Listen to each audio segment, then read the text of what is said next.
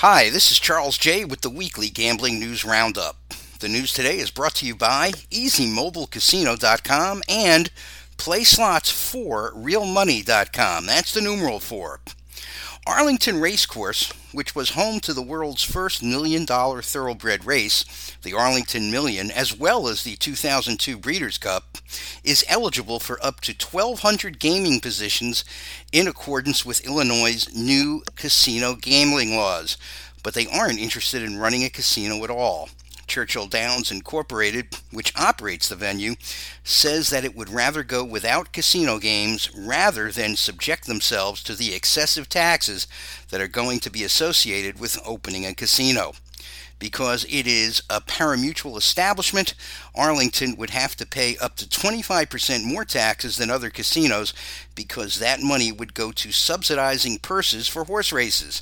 And to them, it's just not worth it, although they would like to have sports betting in the same location.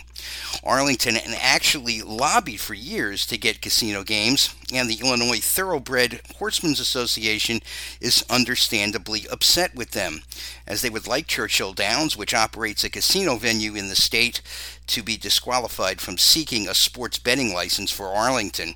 The track is only committed to racing through 2021. Beyond that, they will seek, in their words, longer-term alternatives. The Hard Rock is the talk of the industry in South Florida as it puts the finishing touches on its new Guitar Hotel, which cuts quite an iconic figure as it is in the shape of a giant guitar 400 feet high. It'll feature swim-up suites with private pools and a lot more. The Hard Rock, located in Hollywood, Florida, has done a complete renovation of its collection of shops, which had been situated outdoors but now will be fully enclosed. There will be a host of restaurants on the premises, most notably a gourmet Italian restaurant, a 24-hour New York-style deli, and a sumptuous buffet, not to mention its signature Council Oak Steakhouse, which is being moved within the complex.